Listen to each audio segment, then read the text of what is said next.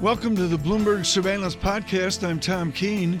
Daily, we bring you insight from the best in economics, finance, investment, and international relations. Find Bloomberg Surveillance on Apple Podcasts, SoundCloud, Bloomberg.com, and of course, on the Bloomberg.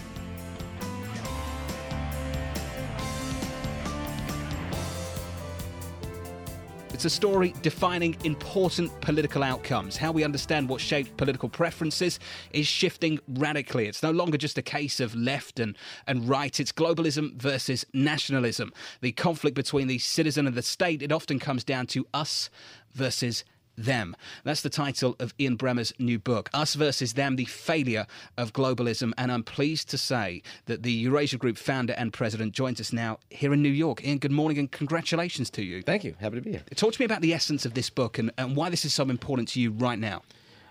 It's important because I've never experienced our country so divided. And when you travel, you go to Europe and increasingly other countries too, you feel it there. And that's happening when the global economy is doing better than at any point in over a decade.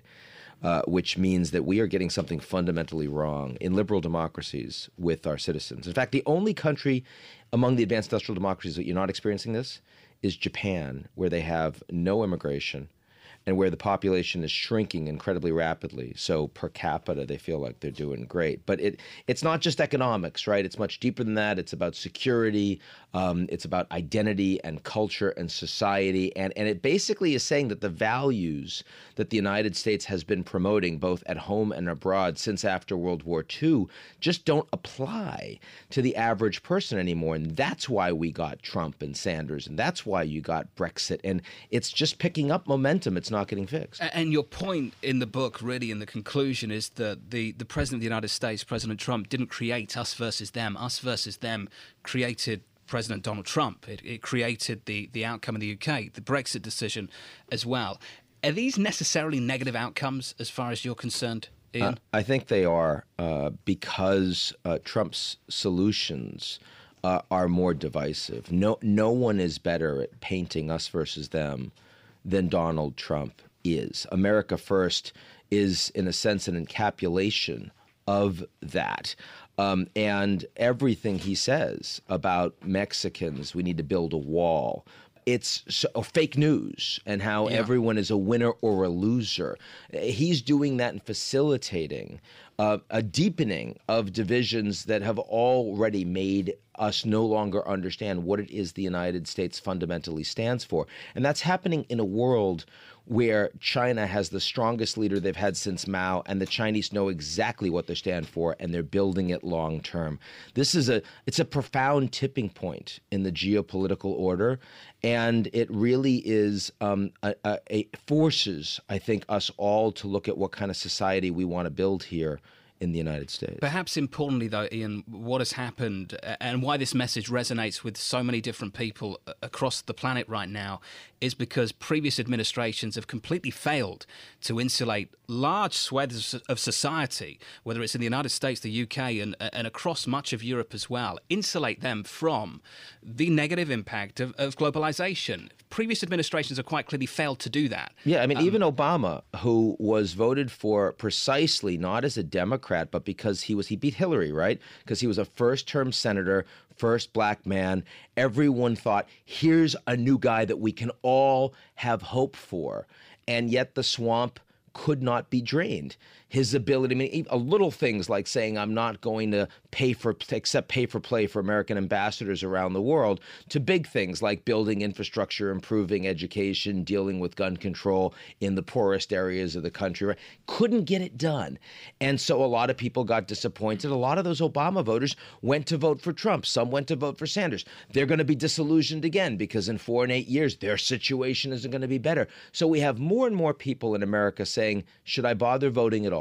More and more young people saying the system is rigged and I'd rather have a military dictatorship than have a democracy because this system doesn't work for me. More and more people willing to vote outside of the elites and the establishment, thinking that the business community, the political community, the media, the public intellectuals are all in it for themselves and no one cares about them. And that's obviously happening across Europe too. This is not just an American phenomenon. So what's the solution? Well, in the near term, precisely because it's not a crisis and the elites aren't experiencing any trouble themselves, especially because the economy is doing so well.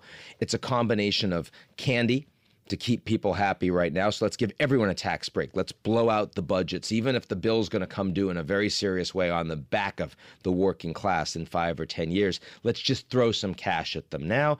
And it's build walls. It's divide people more effectively. The long-term solution is you need to change the social contract.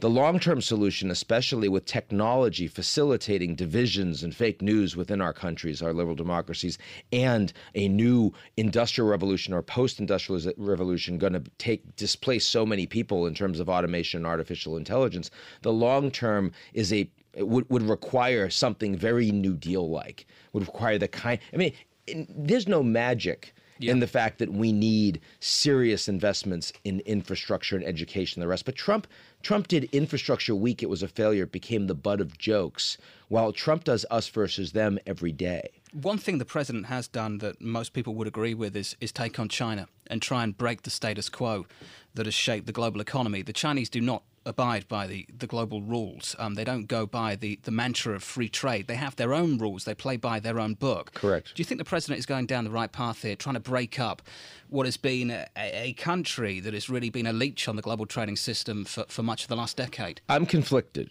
First of all, it is true that if we have a trade war with the Chinese, we both lose, but we win against the Chinese. In other words, they'll get a lot more hurt than we will. They know that. So our ability to push them and get them to actually be flexible with us is significant, and Trump's already had some success there. Yeah. My problem is that if you want to beat up on the Chinese for deserved reasons in terms of intellectual property stealing, no reciprocity and market openness, all of the rest, you really want allies. You really want the Europeans with you. You want the Japanese with you. And Trump just doesn't trust multilateralism. He wants to do this himself, but right? Ian, this is critical, and it goes to your work with your colleague, Robert Kaplan, in his book, The Return of Marco Polo. You've got a great section on, for example, Indonesia, or you could speak about the new Vietnam as well. Are those allies we have the ability to speak to as we look at the South China Sea, the major conduit for oil and goods in the Pacific? Some Kaplan calls it China's Mediterranean. Yeah. Does the president even know where the South China Sea is on the map? They used to be allies that we could speak to more effectively, withdrawing from the Trans-Pacific Partnership, then dangling it for a second, and then saying, nah, exactly, doesn't help. Our military presence in the region, of course, is still dominant and beats the Chinese, except for, sort of really close to the Chinese shores. That is changing. But, the fact is that every day that we withdraw, every day that we say it's all about us, baby, we're not doing multilateral, is another day where the Chinese economy is more and more dominant over these countries in their backyard. And what does it do to Indonesia? What does our non-engagement do? I'm just picking on the I country, to Indonesia. Well, it means that they recognize that One Belt, One Road is their Marshall Plan. They're alone. It's their Marshall Plan. They're not alone. The Chinese are prepared to throw an enormous amount of money in. There's massive numbers of Chinese expats in Indonesia and the Philippines and Australia who are actually becoming the key business people in those countries.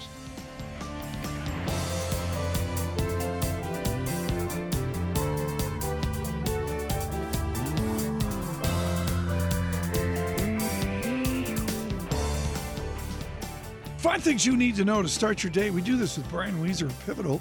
Squeezing it, 5 things, 4 things, 6 things. It's with Brian Wieser. That's a good thing. Brought to you by Interactive Brokers, rated #1 best online broker 2018, and a top online broker for the 8th consecutive year by Barron's. Visit ibkr.com/YIB to learn more. Brian Wieser, let's jump into it right now. Is a traditional ad business dead? Disney exits traditional TV, this, that, Martin Sorrell, the gossip of your industry. Is Mad Men dead? The TV series? No. I think advertising is in a constant state of evolution. I think sometimes how often have we heard the phrase, the world's changed more in the last 5 years than the last 50? To which I say to anyone, prove it, quantify, John, please. this is Brian's first time on radio. Would you move his mic? Is Mike's right by him? Are you okay over there? I'm good. Brian's I'm an old radio guy. Are you okay? Brian's been on tons of times. Okay. CITR Vancouver. I used to be the president of the society there. Did you? Yeah. There we go. Brian knows what he's doing. Okay, Carry on, is the Brian. business dead? Excuse me. No, it is not. I think that there are a number of challenges in a number of different parts of the industry. And unfortunately, a lot of the numbers are often obscured. The agency space, for example, is obscured by the fact that we can't see what the media agency business is doing separate from the creative agency business.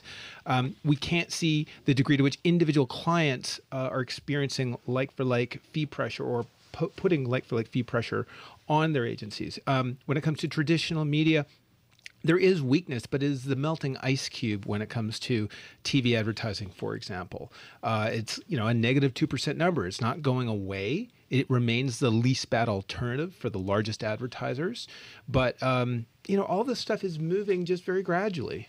Can we get your thoughts on Facebook? One of only 2 sells on Facebook. 42 buys, 2 holds, and it's you and Simon Baker over at SocGen with 2 sales on Facebook. What do you see that the bulk of the analyst community aren't getting as far as you're concerned? The single biggest issue for Facebook that most people do not appreciate, and let me clarify, I'm no perma-bear on Facebook.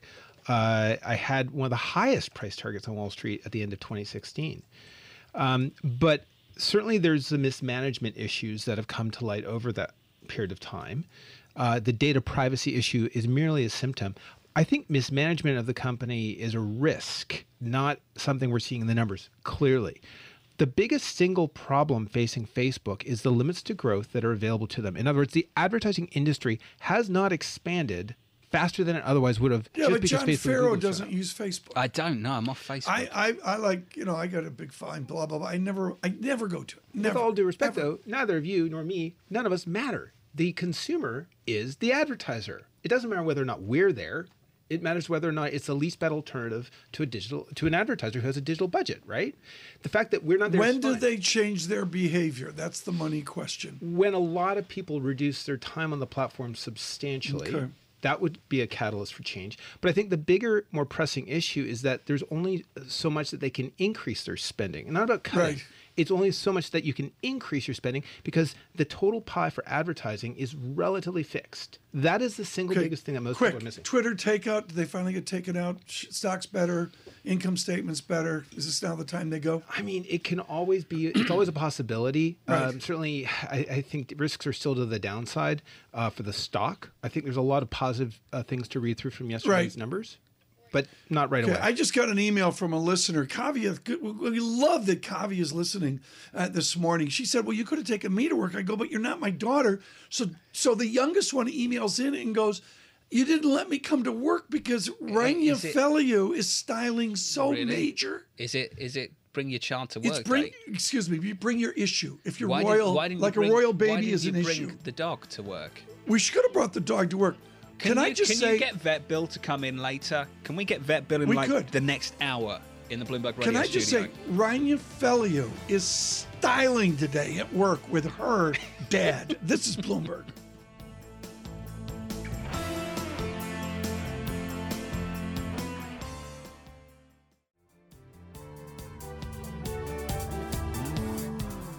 Wonderful to have Alberto Gallo with us with wonderful wisdom on fixed income dynamics and the interdependencies of what we see not only in Europe, but in general as well. Alberto Gallo, I guess we have caution, but we have an unchanged confidence. How can we have it both ways? Good morning from London. I think what Draghi is essentially saying is that a bit like us, they have no idea why the data has been slowing in the first quarter. So it could be the weather. That's why we love having you on, Alberto. Yeah, it could be the weather, it could be Easter, it could be that a lot of people got sick because the weather was too cold, or it could be lower demand. Mm-hmm. Now, if this was just a soft patch, we would have had some signs of mean reversion, and we're not getting that. And I suspect that given the trade conflicts, the slower, the tougher negotiations with Asia and some other economies in the world that are also slowing, these may be something a bit more structural than just a soft patch. And the question is, has the ECB missed the train on raising rates? do they have enough time to normalize rates in the next 24 months before Mr. Draghi leaves? I think they won't be able to do a lot. I think they'll barely manage to normalize the deposit rate to zero. I mean, I look, Alberto, at the dynamics here. The market speaks. You are so good at the interdependencies of the European markets. What is the market telling you when you take the fixed income market? When you fold in CDS, is the confidence there in the markets on European growth? Europe is growing, but the market in fixed income is looking for places to hide. We know that data in the U.S. is strong. We saw the jobless claims are, one of the lowest numbers of the past few years. It's the lowest since 1969, I think. Just came out a bit earlier. So the U.S. economy is doing well. The Fed is going to continue to hike, and fixed income investors are looking for safe havens or places to hide, and Europe is one of them. So what happens is if growth in Europe is softening, people are buying bonds, but also BTPs, Portuguese bonds, Spanish bonds, and I think until the ECB remains quiet, and I think they're going to remain quiet for a bit longer. Okay, they're going to remain quiet. I get all this, and whether the banks are all the same, Alberto. They're betwixt by inflation or non-inflation, and they're all struggling with their crystal ball and what they're going to do with it. The money question is, what will be the exogenous shock that changes this measured pace of a measured belief? I mean, is that what we're waiting for? Is some exogenous shock like oil? We could have a positive shock to inflation. I agree. There could be, rising oil and supply constraints, or the U.S. economy accelerating. However, I'm starting to worry about negative shocks too. I know such that, as you say I'm worried more about the negative side, but geopolitical risk. If you have a too high spike in oil, that can also constrain growth. If you have a supply shock with oil spiking to 80 plus, so geopolitical tensions, Iran, Turkey, Russia. And also the global imbalances. We focus a lot on growth, on the changes in growth, on unemployment changes. But if you look at the stock of debt in the U.S., the stock of consumer debt in the UK, the stock of sovereign debt in Europe and Italy, so the stock variables are still very bad. Yeah. What we have to think about, if something goes wrong, like in February, you don't have a lot of room, a lot of leeway. Recoveries don't die of old age, like Miss Yellen used to say. But if you're 99 years old and someone pushes you over, you just have a little bit of room. Dollar weakness and some euro strength up through 122.07. Pim near the Peninsula Hotel emails in. Yeah, well, Alberto, I just want to understand. You have a great question. Well, I just don't understand. Why would you buy a 10-year Spanish bond at 121 when you can buy a U.S. 10-year at just under 3% and you have a euro at 121? I mean, come on. How does that make any sense? If you convert euros to dollars, right? You know that the dollar yields roughly 3%, right, and euro yields 0. But if you buy a European sovereign bond, you convert it to dollars, you get that 3% on top of the yield that the European bond gives you. So, for example, BTP's 10-year now are at 1.74. If you buy it and then hedge the euro into dollars, you're getting close to 5%. Okay, that's attractive. There's the pro mathematics. Alberto, Pim had a really good observation, which I believe Mr. Draghi is Italian.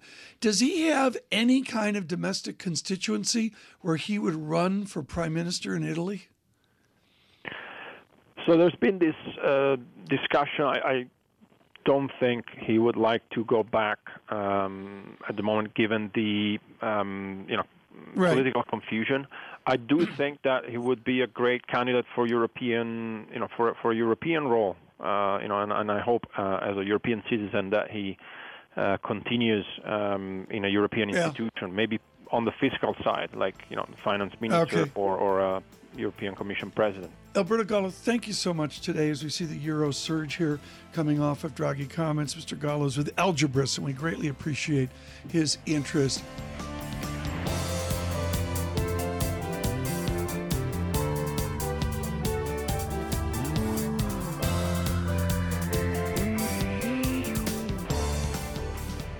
Tom, do you know why you're able to buy products, let's say, that are made in China and have them shipped to the United States, and why they're so cost-effective for those companies? Has to do with postal rates. Has to do with the cost of actually making that shipment happen. Here to tell us about those kinds of details is Cheryl Bolen. Cheryl is Bloomberg's own government White House reporter focusing on trade. And Cheryl, thanks very much for being with us. Tell Tom exactly sort of what this all has to do with the U.S. Postal Service and the cost of delivering shipments, both domestically and internationally. That's right. This is not a new issue, but it's certainly one that has come up very suddenly, and especially for U.S. manufacturers. There's been increased focus on the U.S. Postal Service. The president has been tweeting about it, ordered a reform. But really, what manufacturers, U.S. manufacturers, have discovered is that, especially with the rise of e-commerce and the ability of consumers to just go online, order whatever toy, whatever product they want, that a lot of these products are being shipped from China for free. Why is that? Explain the detail. What happens? Tom Keene goes online. He wants another bow tie, and it turns out that it's going to be shipped from Shanghai. Why is it less expensive to get it from Shanghai than it is from, let's say, Chapel Hill? From across the street, that's right. And so this goes back to a very, very old organization called the Universal Postal Union, which is headquartered in Switzerland, and it's part of the United Nations now. It's a UN group, and they get together every 4 years, and they set postal rates for the delivery of foreign mail. And so what happens is China or any other country ships their product to a U.S. border, and then the U.S. Postal Service then takes that and delivers it to the final destination. They are paid, the U.S. Postal Service is paid a fee. It's called a terminal due. The terminal due system is set by this Universal Postal Union, and basically different countries are put into different categories, really based on how developed they are. China being one of the countries that is considered developing, and they get a very, very low rate. So how much does it cost to ship the bow tie from China versus shipping it from across the street? Well, there are a couple factors in play here. There's concern by manufacturers that China itself, China Post, is subsidizing the first leg, getting it from China to the United States. But really, one of the manufacturers I talked to said that for him, he's based in New Jersey, and for him to ship a package to California would cost about $18, whereas his Chinese counterpart would pay about $3.70 for that same package. Okay, so really $18 versus under $4. That's right. That's been his experience. And these rates fluctuate. Who pays to get the package across the Pacific Ocean? That would be the foreign post, and so in this case, the China Post. There's concern that the Chinese are subsidizing. That's the heart of the matter. Outbound. I mean, to explain this, Cheryl, in the time we've got left, and this is critical. It's just a classic linear sequence problem. The bottom line is possibly the Chinese postal system is subsidized by the government, so the transfer from Shanghai to Long Beach is dirt cheap, right? That's correct. And then when we pick it up at Long Beach or Irvine or wherever, it's essentially an unsubsidized postal event in the United States of America. That's right. The U.S. Postal Service is losing a lot of money. In 30 seconds, what do we do about this? Because we're not going to tell the Chinese what to do. No, we can't. We have no control over the Chinese. But there is legislation that has been introduced in the House by Representative Kenny Marchant and in the Senate by Senator Bill Cassidy. To do what? To have the State Department eliminate that subsidy and bring up the rates for the internal delivery within the United States at the same rates that the U.S. Postal Service charges domestic U.S. users, mailers. So there might be some remedy to this. There might be some remedy. It's going to take an international agreement, though, and it involves the Secretary of State that negotiates on behalf of the United States. But we don't have time for this. At the Universal Postal Union. The bottom line is the foreign postal services are totally subsidized. Right. There's a logistics subsidy that goes on. There's not this delusion of profitability that you have in the United States. No.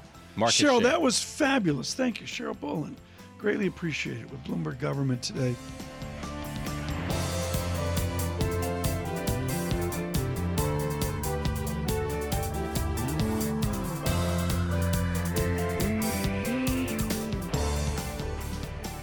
With us now, James Albertine. Thrilled to have him with us with Consumer Edge. And this is on the auto business, but we wanted to go further, as we're always striving to do at Bloomberg Surveillance. As you know, one of the great things in America is take your daughter, take your sons, and even worse, Pim, take your twins to work day. Oh, take your twin. We have some twins. Mom right is here. like, yeah. Free day. Because free day. Dad brought the twins in. McDonough and Liam Kuntz with us right now. You're out of Rumson, New Jersey, and your parents have an SUV, right? Big fancy car with lots of coffee cup holders in them. What do you put in the coffee cup holders in an SUV? What do you put in there, Liam? Hot chocolate. Hot chocolate would be very good. What, you got any others you put in? Water. Water? Do you like the water? Is it like mom pours a cup of water, or is it like fits the bottled waters perfectly? Probably mom pours like the water. Okay, one question before we go to Mr. Albertine. Penguins, Capitals. Penguins look good, right? Yeah, they do, but the Capitals, they're pretty good. They're my second favorite team. But so it's tough for you. This series is going to be tough. Okay, to the Kuntz brothers, thank you so much for coming in and giving us auto perspective here. And James, that goes to the lead of your note, which is cars are dead. I don't buy it. Why are cars dead? Is it because of hot chocolate and the coffee cup holders? Well, first, thanks for having me, and thank you, because the Capitals are my favorite team. Oh, so we're killing it here. Penguins, so this Capitals. is fantastic. For our global, let me explain this, though. For our global audience, and for Abby Joseph Cohen at Goldman Sachs, the Penguins always win. Continue. Understood. And I've got 3 children, and so what I find in the cup holders of their car seats is always pretty interesting. But I think that you say cars are dead. Well, you just asked our friend there, and he mentioned an SUV. So, I think that points to exactly the crux of the story here. Segments are shifting. You can get the same fuel economy in a crossover utility vehicle now that you can in a mid-size sedan. And I think consumers are waking to that fact that for a similar price and similar fuel economy, the trade-offs are not the same as they had been prior cycles. So I think that, Ford pulling back into, I believe they said 2 car segments, looking into the future, specialty cars like the Mustang, and I think very good selling market share for them in the Focus. That's a smart thing to do. GM doing some of the same. So I like the domestic OEMs because their mix is generally more levered to CUVs, SUVs, and trucks. That's where the margin is. That's where consumers are going, and that's where they already are. James, is that where the consumer is now? How does anybody know where the consumer is going to be in 2 to 3 years? That's a very difficult question. I agree, but I think, look, at the end of the day, we're monthly payment driven, at least in the United States, and I think as long as credit availability remains widely available across the spectrum, and leasing and residuals hold up, I think you could, these OEMs are going to push more utility vehicles, and consumers will justify them because the payments won't get out of reach. So I think those 2 things together kind of answer your question. Where's your research on safety? What I see time and time again is the guys go into shop, and even if they don't mention it in the store, they'll say, I want more weight to the car to protect the family. Isn't that still number one for so many people? Oh, absolutely. I think safety ratings are critical, and I think if you want to juxtapose that with recalls, it's a very interesting debate right now. We've seen, record numbers of vehicle recalls out there. On the one hand, you might say that that's OEMs that are much more focused on continuing to test the structure of their vehicles, the safety of their vehicles, even after they've sold it. They're kind of buying into the long-term safety. On the other hand, you could point to maybe there's, bigger quality concerns. Maybe they're pushing volume too quickly. I think, the reality is we're going to get a lot more sensors, a lot more airbags, a lot more equipment on vehicles in the next kind of 5 to 10 year period as we're transitioning into more of, if you will, an autonomous world. Now, I don't necessarily think we're going to go fully AV, but, I do think that's where a lot of the strategy is focused. It's this sort of semi-autonomous functions. So safety is first and foremost on the minds of OEMs, and I think that's exactly right. I think that's the great way to grab market share because consumers are obviously focused on that as well. James, are there any estimates for how much a fully automated vehicle is going to cost? Nothing, I would say, that's credible at this point in terms of cost to the consumer. I mean, we would say that some of these test vehicles are well into the hundreds of thousands of dollars, cost to the OEMs. But it's all about scale. And I think to answer your question, we'd have to figure out, okay, right. How is this technology going to ramp over time, and how is it going to start to penetrate sort of the commercial market? And so that we're going to hear more of that in a few minutes here from GM in terms of the rollout of the cruise automation AVs in Lower Manhattan later this year and into next year, and that's going to drive the answer to your question more than anything else. We got to get you back on. I really want to talk about the Ford Motor Company, after Mullally and some of the challenges there. Jamie Albertine, thank you so much. Greatly appreciated. Consumer Edge Research this one. Really, really appreciate it. Thanks for listening to the Bloomberg Surveillance Podcast. Subscribe and listen to interviews on Apple Podcasts, SoundCloud, or whichever podcast platform you prefer. I'm on Twitter at Tom Keene. Before the podcast, you can always catch us worldwide on Bloomberg Radio.